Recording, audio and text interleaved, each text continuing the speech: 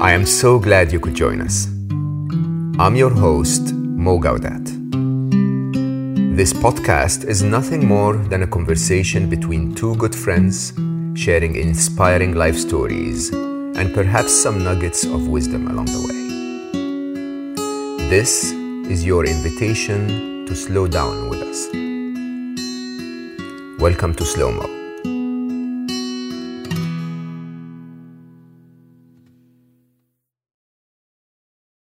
Something about slow-mo seems to always work in my favor. In the last few weeks alone, I had so many conversations about topics I knew nothing about. We chatted with Charlene Giselle about primal health. I didn't know that existed. And, with Dominique around sophrology, which I heard the term quite often, but I wasn't aware of what that is. And I just keep coming across those topics with wonderful guests, topics that I sort of seek but may have not had the time to research fully.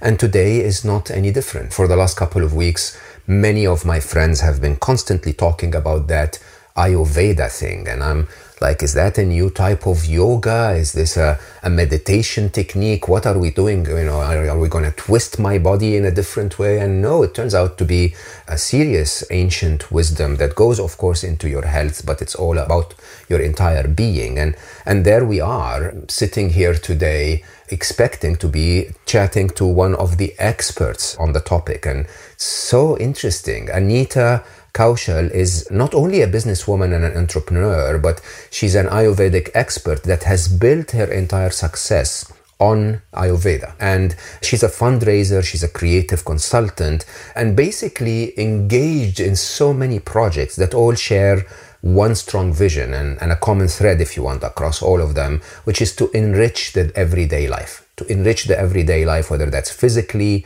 mentally, or emotionally. And, with her background, she has a very, very unique view of life. She was born and raised in West London, but grew up steeped into her family's Indian heritage. And one life-changing event, we're going to talk about that in a bit, basically led Anita to reevaluate her entire life, where she wished her life and business and every part of her life to be. And so she immersed herself in Vedic wisdom, and that led her to co-found Molly Rituals, her successful eco-looks beauty and wellness brand with her husband Bito, which became so successful that it is now available through some of the world's most exclusive retailers and spas. And Anita is deeply knowledgeable on the topic of Ayurveda and holistic remedies for optimal skincare, for digestion, and so on. And her in-tune meditation and spiritual practice make her a force of love and joy with a passion really for helping others. So I know Anita through a friend, and I've been looking forward to this conversation for a very long time. Of course, we're going to talk about Ayurveda in detail, but I also think you're going to really, really be inspired by Anita's personal story. So, Anita Kaushal. I want to start, Anita, by saying that I am a total rookie, is what they call it. I have no idea what Ayurveda is. I mean, I know the brand. I pretend in conversations and dinners and so on, I nod my head approvingly and I say, amazing for you. But I really am not an expert at all. So that, I think, will give us a lot to talk about, because anything you will tell me will amaze me. I have no idea at all, right? So that's a good place to be. But I don't want to. I'm going to have fun. There you go. But I don't want to start our conversation there. I want to start our conversation with. So we were introduced by the wonderful Alice Law, who I think you were on her podcast. And Alice actually was very successful here on Slow Mo. I think she's in the top 5 of downloads of all time. Wow, amazing. She spoke about stress so eloquently, and she has a personal experience that made her very credible for what she was talking about. And I know that you and I share the same personal experience as well, which I almost felt the minute you signed on that you're in my same place. You have a content heart.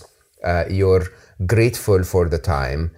But I have to admit, I don't know if you're open to talk about Millie, because I I am to you. But not to the podcast? No, I am to the podcast. I am to your podcast. I'm not to everybody. And it took me a long time to get to that place because in the beginning, Mo, I questioned if I was doing it for the right reasons. Because when I started my business, I started Morley partly because of fear. Because one needs to get busy. When something happens, we need to get busy, right? We need to be doing. I couldn't just sit still. Partly it was the fear of, well, if we don't have an income and we don't have a business and we don't have a purpose, well, what will happen? I wasn't very comfortable sitting with pain. That's the truth. That was partly why I started Morley. It wasn't a noble reason, if I'm honest. That was there somewhere. But it was also tinged with fear.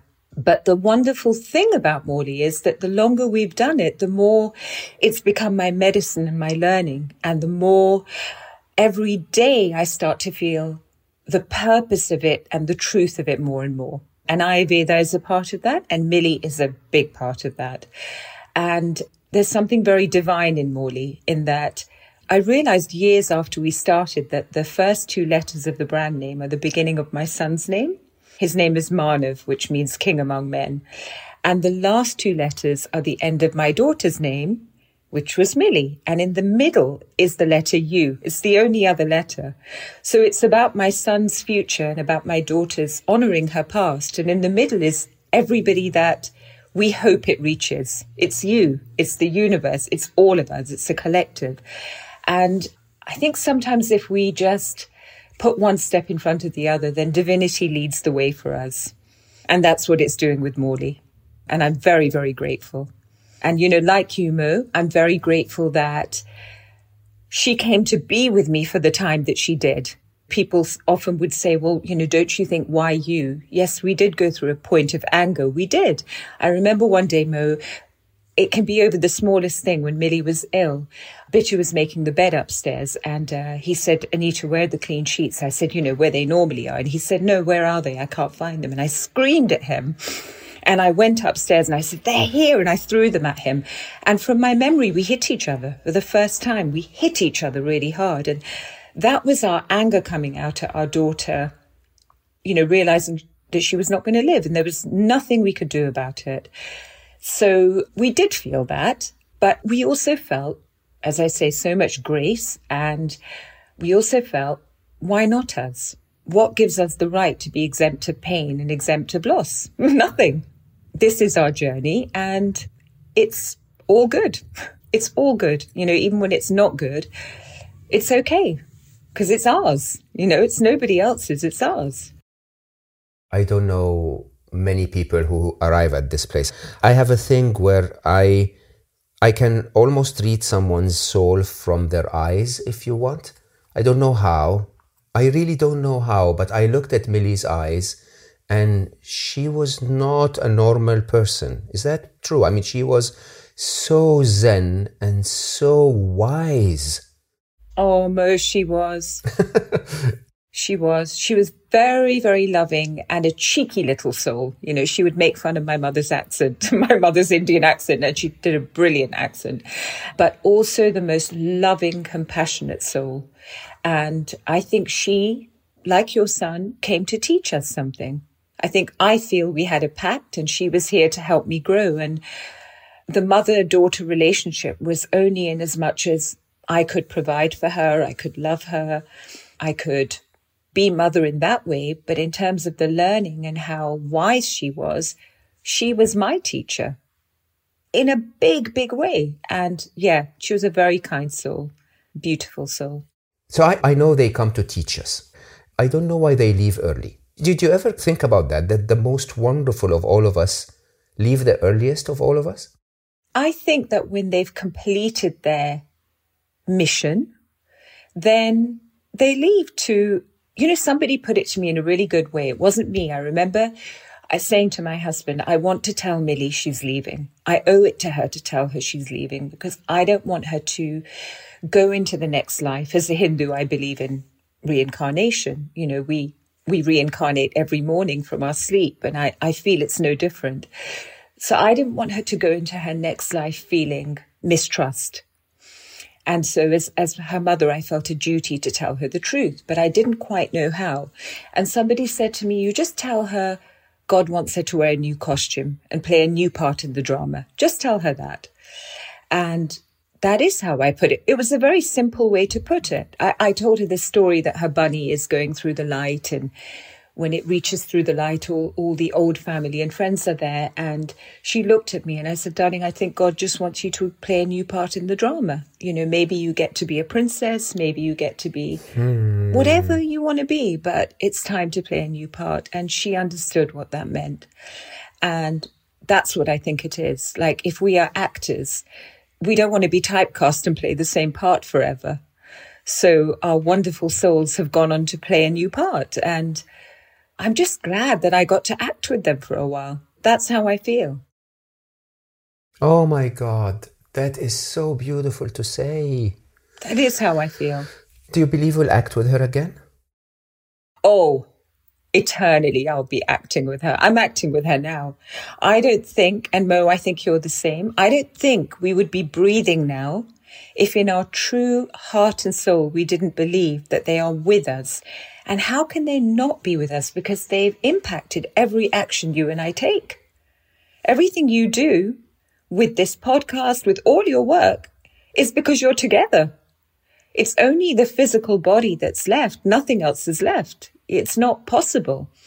And it's funny because people would say things like, oh, but you won't get to see her graduate and you won't get to see her get married. Imagine that. I said, well, why would I imagine that? Because that was never to be. And also that is a futile imagining because we're imagining it from our skewed filter of perfection, right? It's never going to be like that. You know, as my husband once said to me, and it sounds bleak, but he said, Anita, imagine if she was a drug addict. Imagine if she was suicidal. That's also an imagining. Wise. I wrote about that actually in Soul for Happy. I said... Did you? Yeah, I basically said, imagine if Ali also died, but died of a drug abuse. Also died, but died in a violent accident. I actually wrote, I don't remember if I wrote it, but I definitely remember thinking it. When Ali left our world, he left because he excessively bled because of the surgeon's mistake. And so he had consecutive organ shutdown. And I know this sounds really horrible when you think about it, but imagine if he had lived. And imagine what he would have had to suffer living not the handsome, beautiful, wonderful, wise and smart and loving person that he always has been.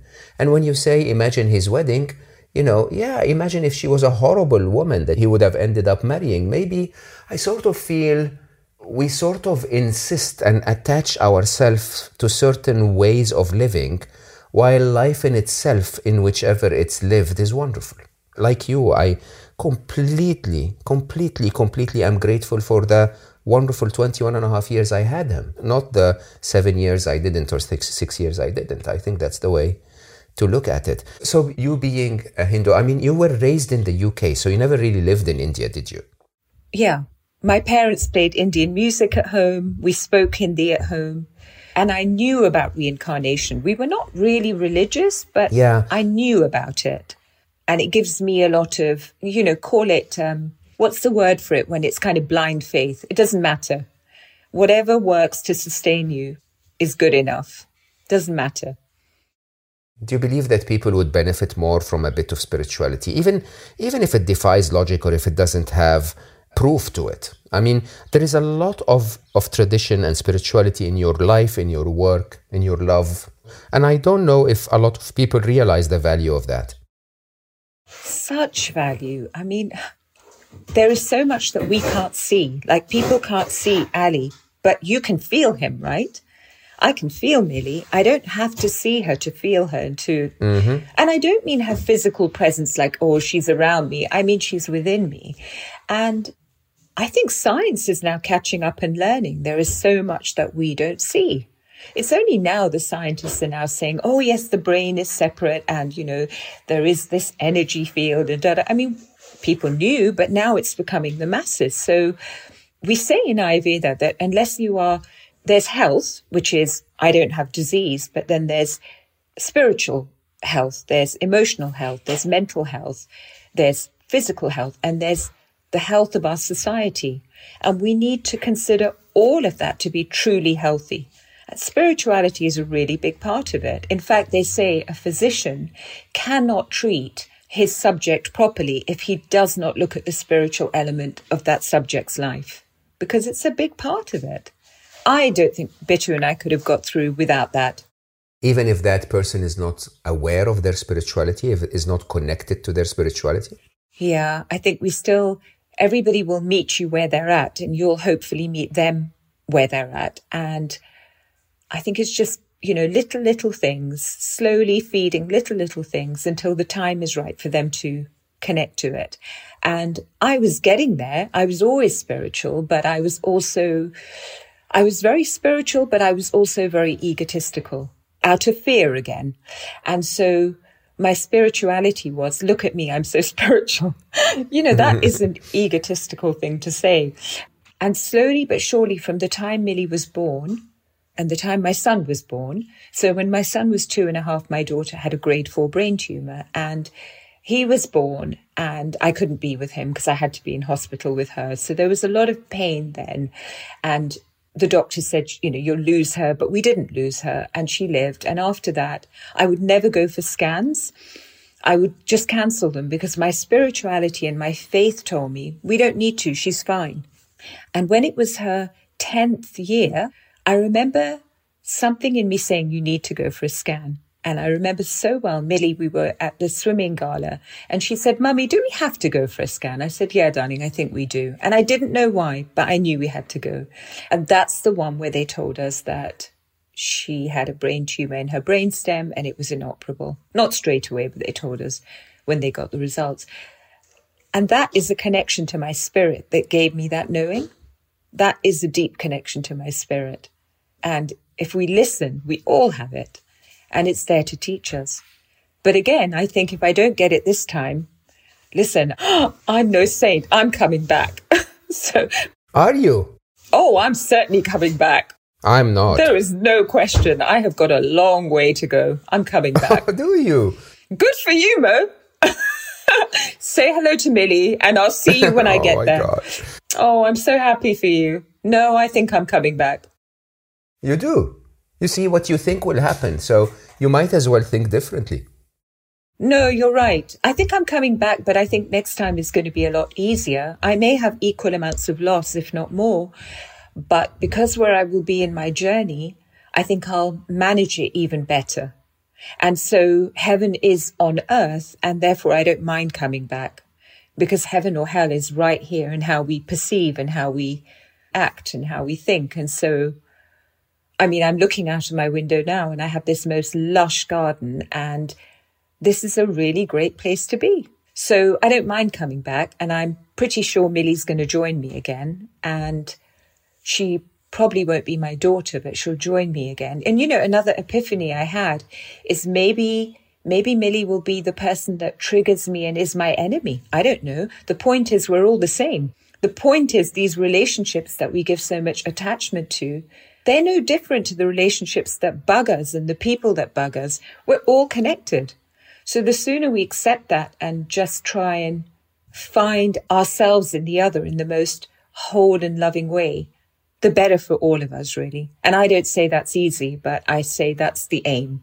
Yeah, I don't know. So my scientific mind has not signed up for reincarnation yet. I call it compartment 2. Compartment 2 is I cannot prove it scientifically, but I cannot disprove it spiritually. And so I'm in the middle. I'm saying, I don't know. That's knowledge. Not knowing for certain is knowledge in itself. I'm not exactly sure of the definition of heaven and hell. I put them in compartment 2. But I have to admit that one thing that happened over the years is that in my younger years, I had one wish, which is I'm never going to go through this again. Like, if reincarnation is real, I don't want to do this again. That's no longer my feeling. My feeling is, it's actually quite chill. I love this. It's like, it's not how difficult life becomes. It's the fact that you can handle it and love it and enjoy it that makes a difference, right? And in an interesting way, if I'm reborn with what I know now, oh my God, I'll take it anytime. It's like, that's so much fun. Like, there you go. Every woman in my life will love me. Every child will be raised perfectly. It's going to be super easy when you really think about it. There will be and finance, money. I'll know money like that. No problem at all. I think that the trick of the game, if you ask me, is how our soul, as you rightly said, has to go through different experiences so that it ends up in a place where there is a new mirror, there is a new knowledge, there is a new discovery. And if you think of this as the game, then maybe coming back is actually quite a lot of fun, because even though it's difficult, you're still purifying. You're purifying, you're becoming more refined, I think is the right word. Yeah, exactly. And for instance, I've never played Tom Cruise that I know of. I don't mind playing a different part in the drama next time. It could be fun. Never, I would love it if Millie is there in some guise. I do believe she will be. Manav, my son. Bittu, my husband, I really hope he's there. Although when we talk about eternity, we say, I think one life as a married couple's been good enough. We've done 30 years, Mo. It's 30 years in June we'll be married. And we're kind of like, I don't know about eternity. I think we've done good to manage one life. But I certainly hope he's there. As my brother, my dad, my partner, whatever. I hope he's there. And I hope that he has a really beautiful life. I hope that for anyone that I've been in contact with. Interesting, you didn't say I want him back as my wife, because, to show him, you see, this is how you feel. Oh, yeah. Yeah, that would be an interesting one. Yeah, actually, because I think because he plays so much of the feminine and masculine role, he plays both so well that I think we're very equal in that way. I don't think there's anyone, and I don't know how you feel, Mo, but there's nobody I would rather have lost a child with than my husband. Oh, wow. I think that's why I am able to be the way I am. There's nobody I'd rather have lost a child with. They say that everybody needs a gardener and a rose, and he is the gardener that allows me to flourish, but he's quietly the Zen master in the back who is just he just says, when I think about Millie, I cry with joy because I feel how lucky I was to have her. And he doesn't sit there mourning what could be. And I don't think I could be this way if it wasn't for him. He was an incredibly strong, noble, and yet gentle man. Very, very, very lucky to have shared that. But why I say not eternity is there's also so much pain there. We both shared so much pain that can be quite exhausting. That. It's exhausting. I have to say, the way you described him as being noble, I don't think you deserve any less. I think the person that I've come to know in the last half an hour. Oh, I don't know. I hope so. If we both come back, I'd like to talk again, okay? So that's the deal. Deal. Now, let me talk about other parts of your life, which I think they are as impressive, as unexpectedly unusual, if you want. So you use spirituality and a lot of your woman side to build a business that is theoretically not in the spiritual part of our life, right?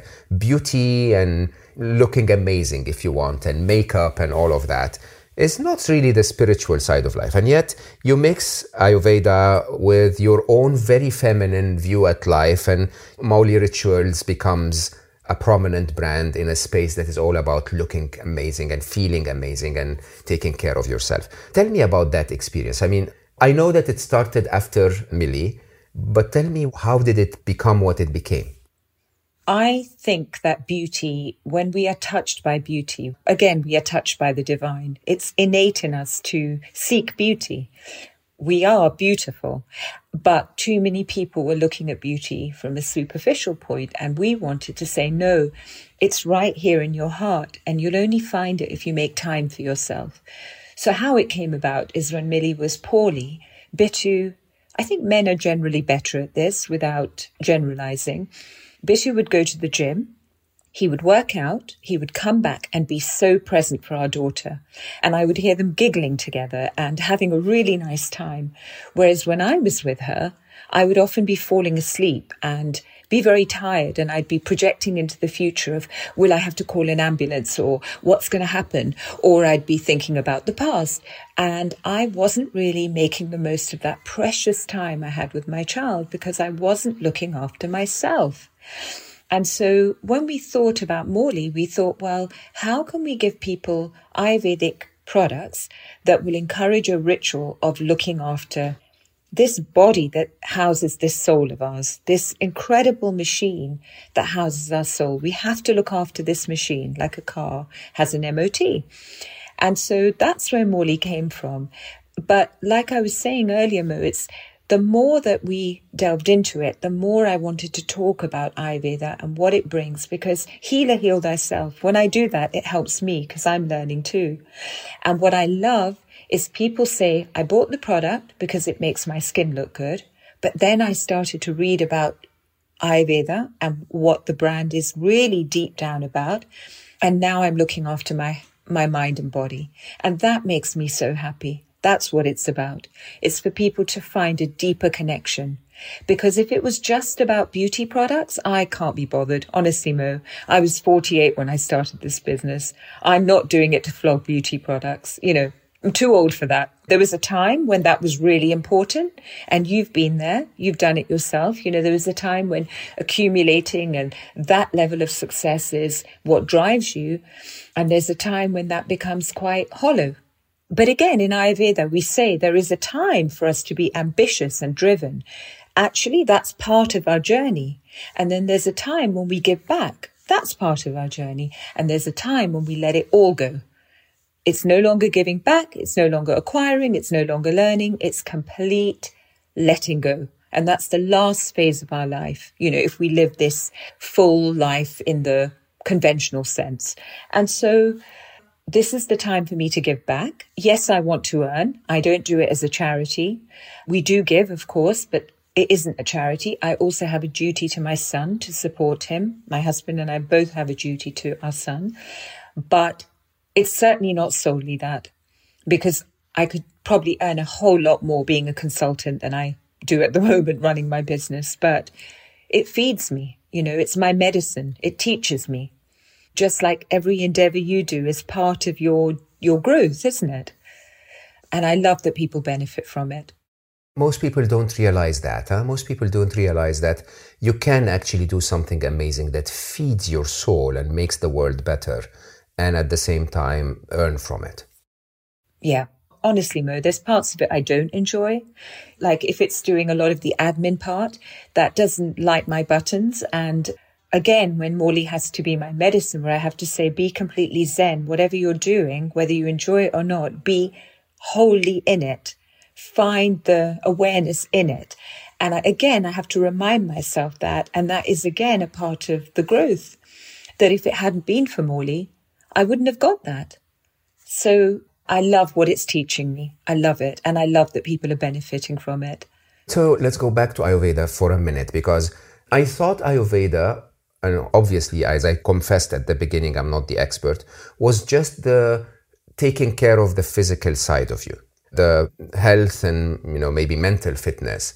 I clearly am wrong on that, because you spoke about the idea of, you have stages in life, and first you earn and then you give and then you give it all up. This is a very religious or almost Zen-like teaching, and, this is not about your skin. So it's not about the health of your gut. So take me from the top here. So Ayurveda translates to science of life. It's 5,000 years old from India, but it belongs to the world, because it's like the laws of nature. And it's based on what's known as the Sankhya philosophy, which is to know the truth. For us to know the truth, we must be healthy, as we were saying, of the body, of the mind, of emotions, of our spiritual soul, and of our social responsibility. Those are the pillars to really true health.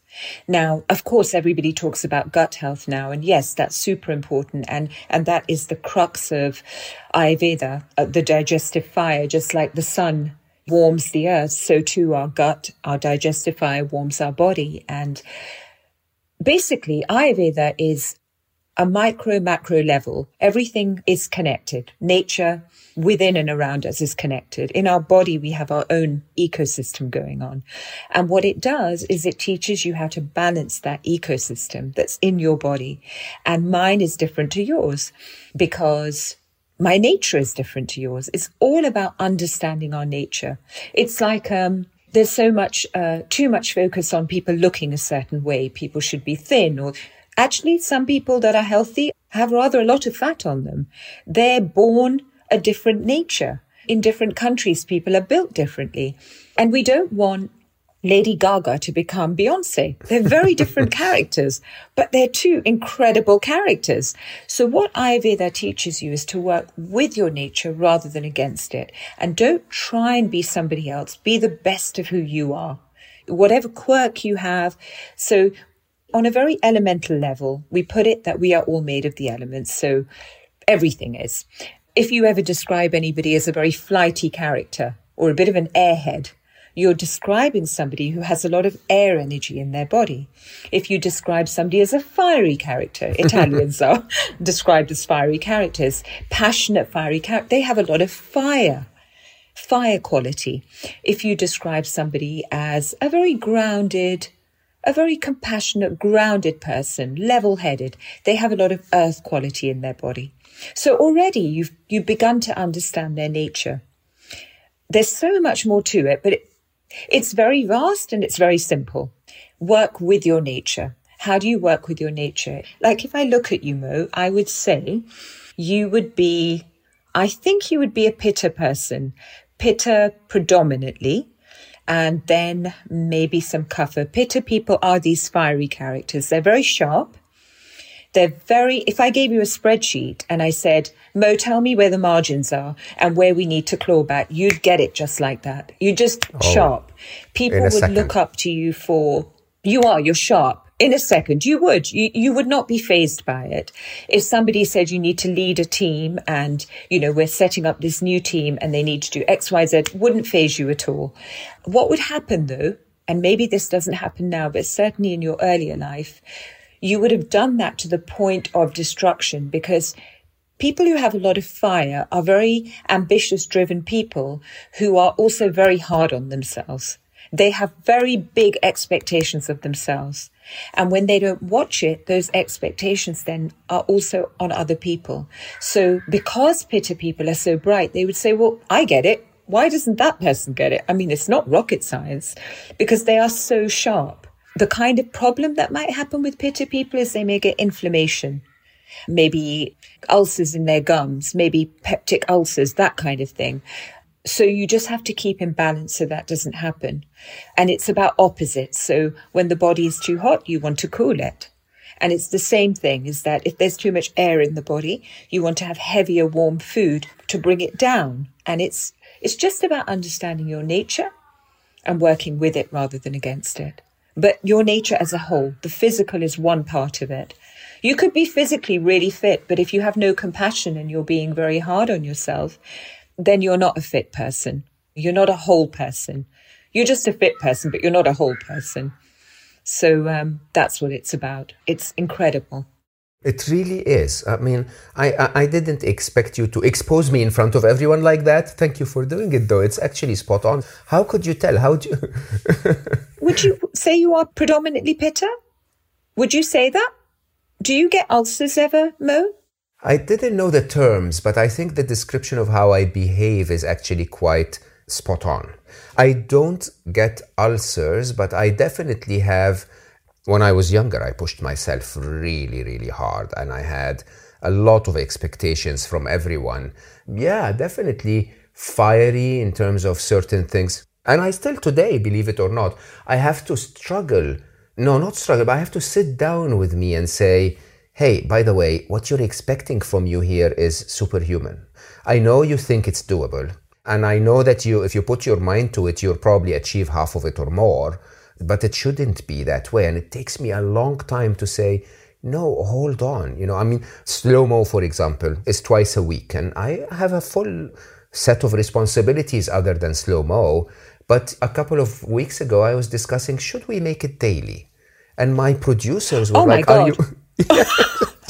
My producers were like, are you... No, I'm saying are that you too. mad? You know, what happened to your brains? You seem to be a smart person, right? But it's quite interesting. As I said, we were talking at the beginning, I know I can feel a lot about a person from their eyes, but you could sense a lot. I don't know how you found out all of those things about me. You look at the physical. So the eyes give it away, the face shape gives it away, the way you speak gives it away. So somebody who has a lot of air energy, they tend to talk fast. They tend to talk fast, walk fast, spend fast. And they also jump from one topic to another. Mm-hmm. People who are Pitta are very focused in the way they listen. Like you'll say something and then you'll listen and you'll, okay, let me truly understand what's being said here. They're very thoughtful. You can tell, but there's Kapha in you. We all have all the energies. We don't just have one end. We need all the energies to be, we need water in our body. We need the earth element to keep us stable. But some of us have more than the other. This is how we are born. This is our nature. And this is what explains how you can have 7 children in a house from the same parenting style, but we can all be so different because of our nature, because of the elements when we were born. What was happening when our parents conceived is a mirror of what's happening in nature. We are nature. And so it's that understanding. And I think when you understand it, you do have more compassion for people. You do understand, okay, they're like this today because, and what happens is, the understanding means I'll avoid certain food. I'm not going to look at general. I'm not going to look at paleo or this fad or that fad. I'll just say, okay, as a Vata person with a predominant Vata potential to imbalance, I could have things like bloating and gas and forgetfulness and anxiety. These are all Vata things. So when I can see that happening, I'll change my diet to be right for my dosha. And that's what you need to do. You need to look at your diet. You need to look at massage, the herbs you're eating, the type of meditation you do, because even that's not a one size fits all. Some people can't visualize. Some people don't like chanting. Some people, a Pitta person, they could pretty much do any of it because they are so able. A Kapha person, these are the kind, compassionate people. And I think you have that in you. Kapha people are how would you describe them? They're like the salt of the earth. They're the glue that binds people together. They are really kind. They will forgive, but they will never forget. So somebody does you down, you will forgive them, but you're not going to forget about it. And Kapha people will hold on to things. They will hold on to friendships, even when they're not good for them.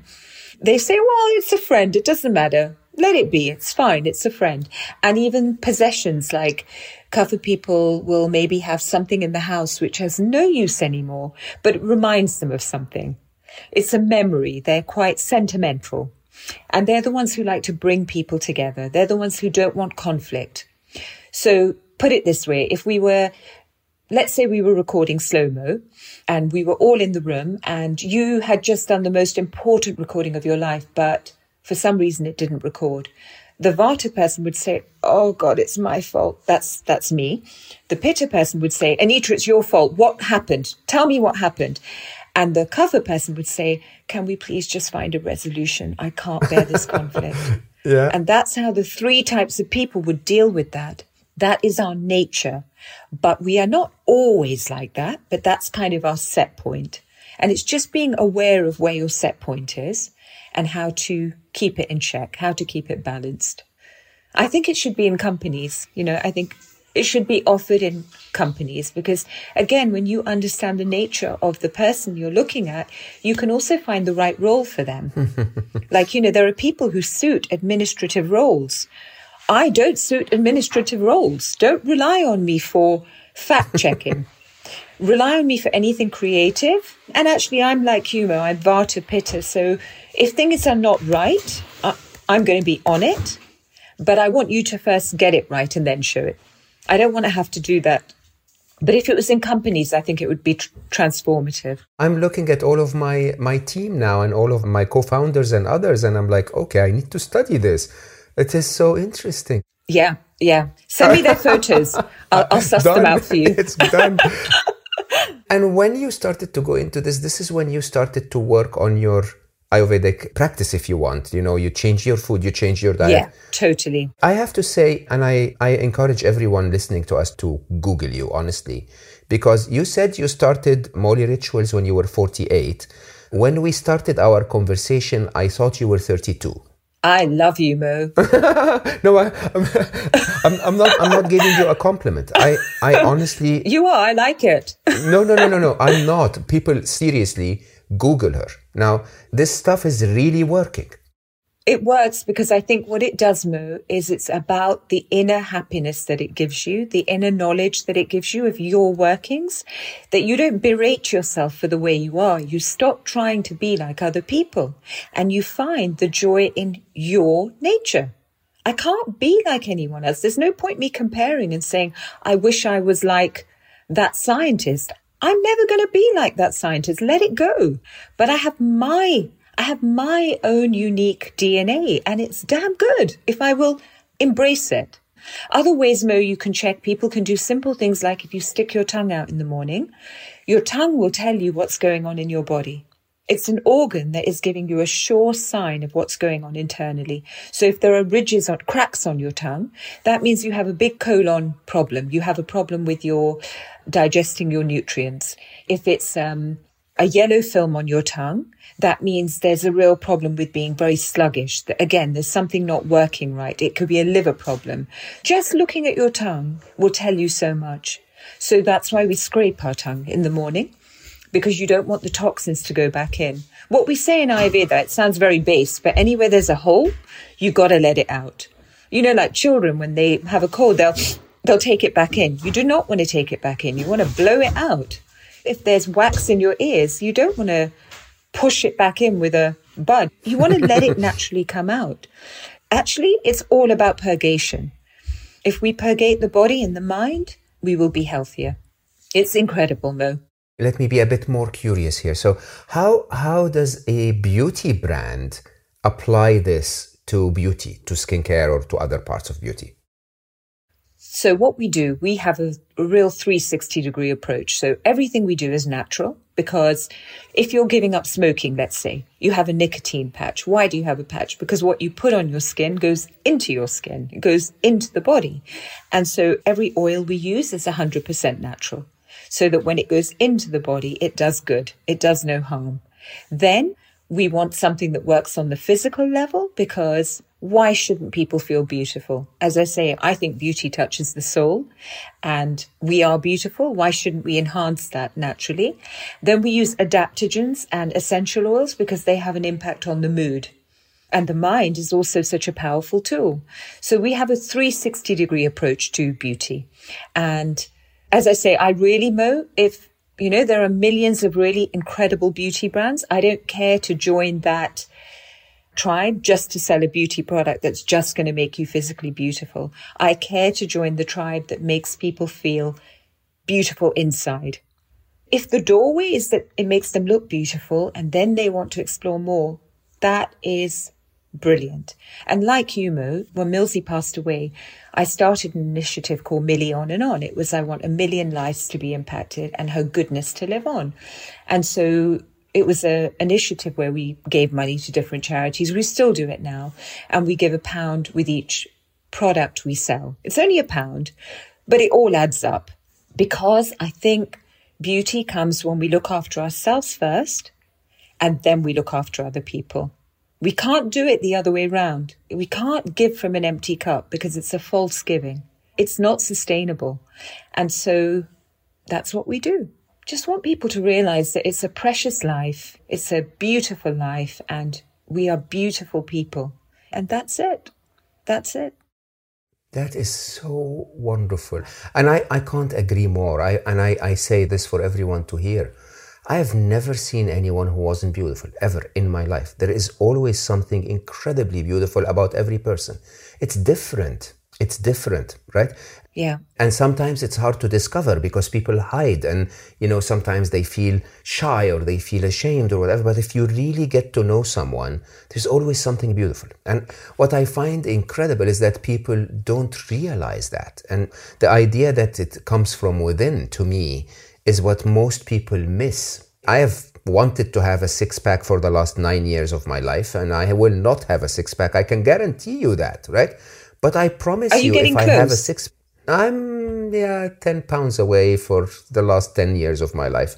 I come closer like 4 pounds in, and then, it's just, no, but I'll be very open. I mean, if I have a six-pack, it wouldn't make me any more beautiful, to be honest. It comes from within. And I don't know if people who are not spiritual recognize that you may see the most beautiful woman on earth, and the minute you look at her, you feel that maybe she's cold, maybe she's not nice, maybe she's, whatever, and you go like, but I don't want to be close to a person like this, right? And you may find someone on Instagram. I follow weight loss inspirations, so people who have actually lost weight. I'm still manifesting that six-pack, and you look at those people who have lost 50, 60 pounds or whatever, and I promise you they're beautiful either way.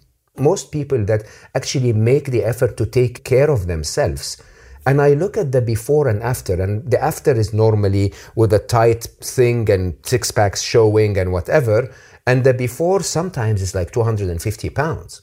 And yet they're both beautiful. So beautiful, as a matter of fact, that I sometimes ask myself, why did they do it in the first place? Why didn't they just love how they were? Because of course, of all of the societal pressures, and of course they must feel amazing about themselves today, but they were beautiful either way. It's really, really interesting.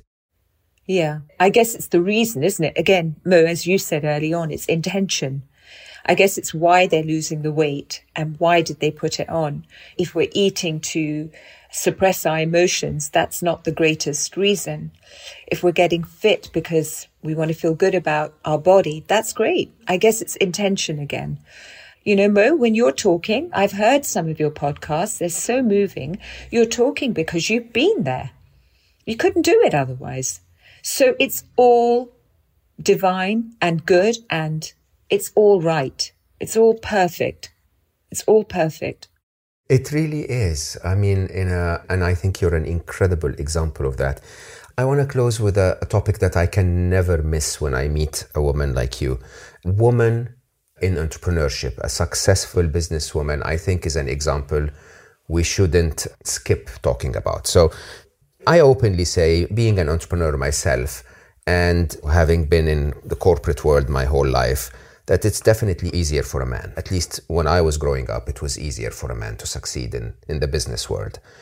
How did you do it? Was it easy? Was it more difficult for you as a woman than it was for your husband as a man? What are your secrets? In Morley, I don't think it was more difficult at all. Not at all, because I guess I'm in a female-centric business. When I was younger and I worked in a male-centric business, it was definitely harder. There were all the jokes about being female and, all the sexism, but I proved myself by doing a great job. And so that was very satisfying that it didn't bother me. And they stopped making those jokes because they could see it. But certainly in Morley, I don't feel it's been a disadvantage at all. And I've never even thought about it. It's just I bring this to it and hopefully it's good enough. And again, all of us have a female and male energy anyway, and it's about which one you use depending on what function you're doing.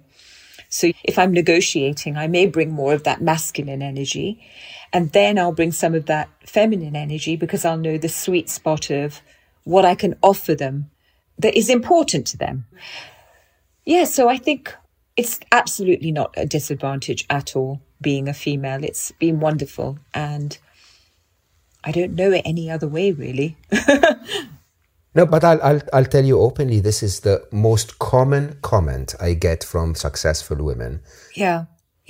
I interviewed Tara Swart, who's a dear friend and a wonderful, wonderful human being, on Slow Mo. Oh, I love Tara. Yeah, Tara's incredible. She is incredible. But her point of view is very straightforward. I never thought of being a woman or being an Indian in origin as a disadvantage at all. As a matter of fact, I never observed them or even recognized them. And when I started to observe them and recognize them, I started to see them as very strong additions. They're strengths for me because, hey, look at me. Absolutely. I'm actually slightly different than everyone else, which, by the way, is true for everyone. And I can use that. I can use my feminine energy. I can use my feminine abilities. I can use my rituals that come from my origin or ethnicity. I can use those things because they make me unique. They make me the person that I am.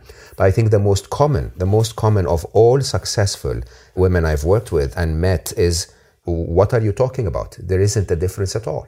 And when you see it that way, it starts to work. Yeah. Yeah, not at all. Yeah, I don't know any other way, and I wouldn't want to even try any other way. I think this way is good. Maybe in the next life. So we'll see.